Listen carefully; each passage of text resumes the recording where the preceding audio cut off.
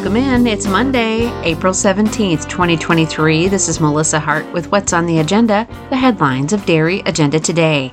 Listen to this on Spotify and on Apple Podcasts. And if you like it, make sure you share it to your social media channels. Over the weekend, we were at the North Carolina Spring Show, and Sarah Thomas, one of our associates, was down there. She covered that entire show all by herself and did a fantastic job. You can take a walk around the barns, check out the showmanship contest, and the results from beginning to end of the show right there in the newsfeed on the homepage. We thank all of those show coverage sponsors for making that possible for us.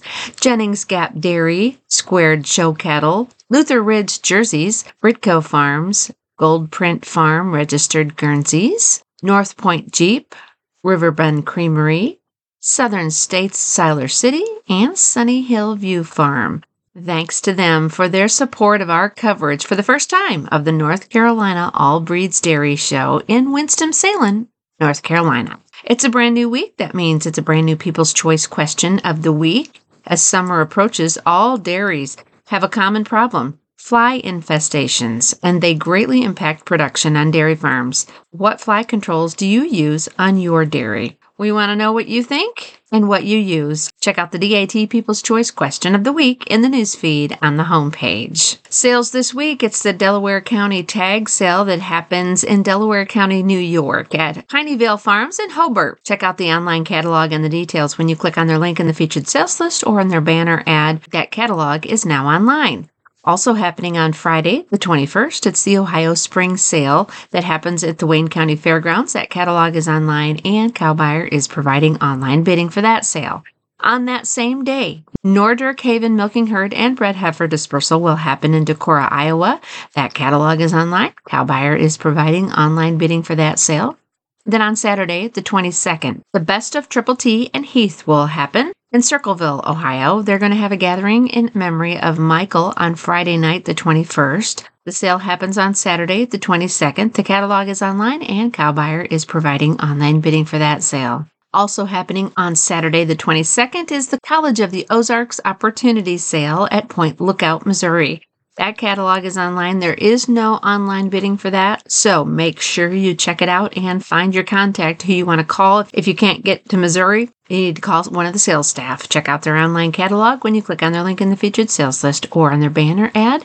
Then on Monday, the 24th, it's the Spring Colors at Quiet Cove. That's a week from today in Wapakoneta, Ohio. That catalog is online. Cow Buyer is providing online bidding for that sale. Check them all out in that featured sales list on the right side of the homepage or by clicking on their banner ad. There was a catalog that was just posted and one you're going to be interested in. The First Impressions at the Interstate 3 sale happens on May 12th. I know it's a little ways off, but not that far.